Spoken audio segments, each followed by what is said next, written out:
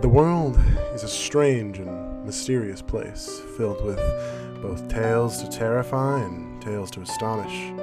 From lights in the sky to strange disappearances, from monsters in the woods to the dark depths of the sea. These events can happen anywhere and at any time. Some of these stories are well known, while others may have just happened. While we may never be able to confirm or deny these encounters, they continue to merit deeper exploration. My name is Jordan Lewis, and allow me to welcome you into the darkness.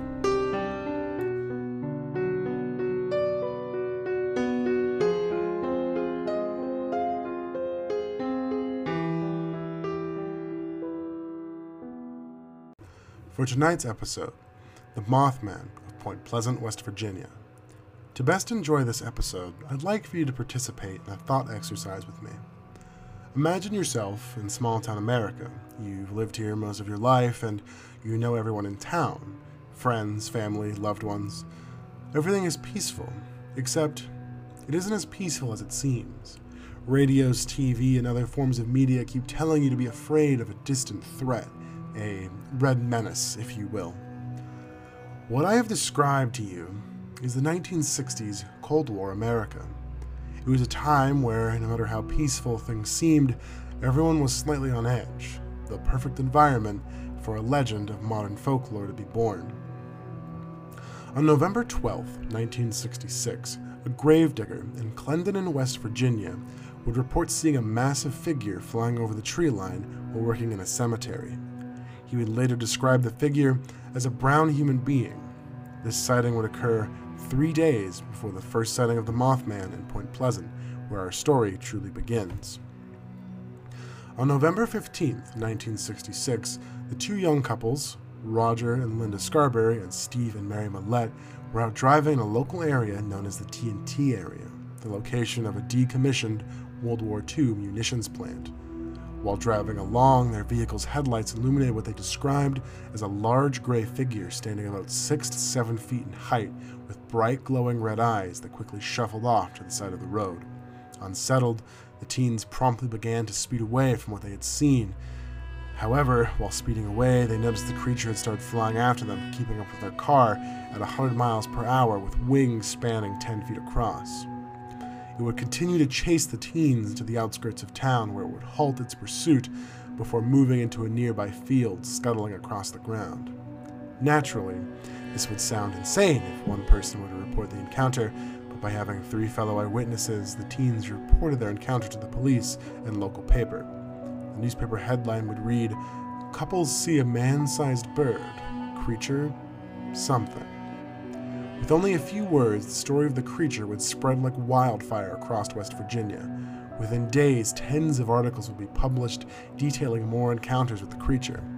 It would be dubbed the Mothman by one newspaper, a play on the Batman character, which had a show currently airing on TV. An article a few days after the November 15th sighting had a man named Newell Partridge claim to have seen the Mothman 90 minutes before the Point Pleasant sightings up in Salem, West Virginia, and believes the creature may have been responsible for the disappearance of his $350 German Shepherd. He claimed that it went after the beast upon seeing it in a field and never returned. An article in the Gettysburg Times on December 1st, 1966, would feature a Dr. Robert L. Smith, a professor in wildlife biology at West Virginia University, who would claim the Mothman was nothing but a misidentified sandhill crane.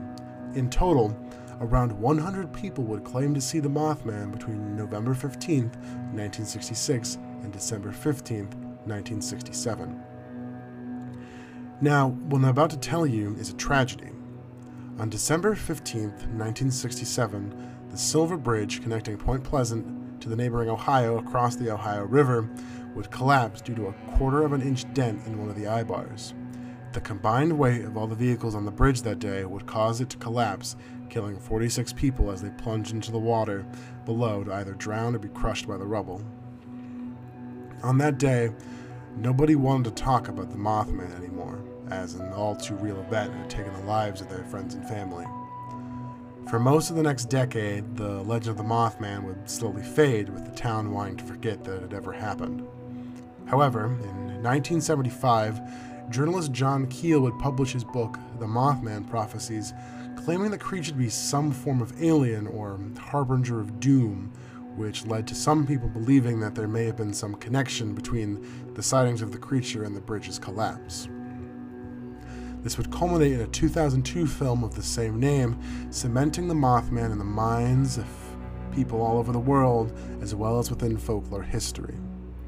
People would then begin to claim to see the Mothman at the sites of many historical disasters, such as the Chernobyl meltdown. The most recent string of sightings occurred in Chicago back in 2017, but the question still remains: what was or is the Mothman? The main theory lies very much in the idea of it being a misidentified bird. The sandhill crane is a large heron with distinct red eye spots that could have been mistaken for large glowing eyes. Additionally, the barn owl has a similar build to what many eyewitnesses saw and has the distinct red eye shine. However, it would have been far too small to match the greater scale of the creature. Another theory claims that it may have been a mutant somehow changed by the chemical waste left behind in the TNT area after the plant was decommissioned. There was a substantial level of pollutants there prior to a cleanup conducted in the 1990s. Could it have been one of these birds that was changed into some sort of hulking creature? Or maybe was Keel on to something with his book? Days before the Mothman encounters started, reports of drivers running into a man named Indrid Cold were being broadcast on the radio. Cold was described as a man with a permanent smile who would speak without opening his mouth, and you could hear him in your head. Perhaps Cold and the Mothman were one and the same, beings from another world or another plane of reality, somehow tethered into our own. Or maybe he truly was some sort of harbinger of doom who tried to warn us about what was going to happen, and yet, due to our fear of his appearance, we didn't heed what he was trying to tell us. Or perhaps maybe he was never real at all, and it was just one prankster's joke turned into a case of mass hysteria. The levels of stress were all there. Everyone was already on edge, knowing of the Cold War that was going on. So the idea of some sort of creature out in the woods, able to fly and not understandable by modern knowledge, could rile everyone up. We'll probably never know, and ultimately it's up to you to decide what you choose to believe, but I think it's about time I brought you back into the light. Do come back soon for our next journey into the darkness. If you've enjoyed tonight's show, please be sure to follow the show on your preferred platform and tune in next time.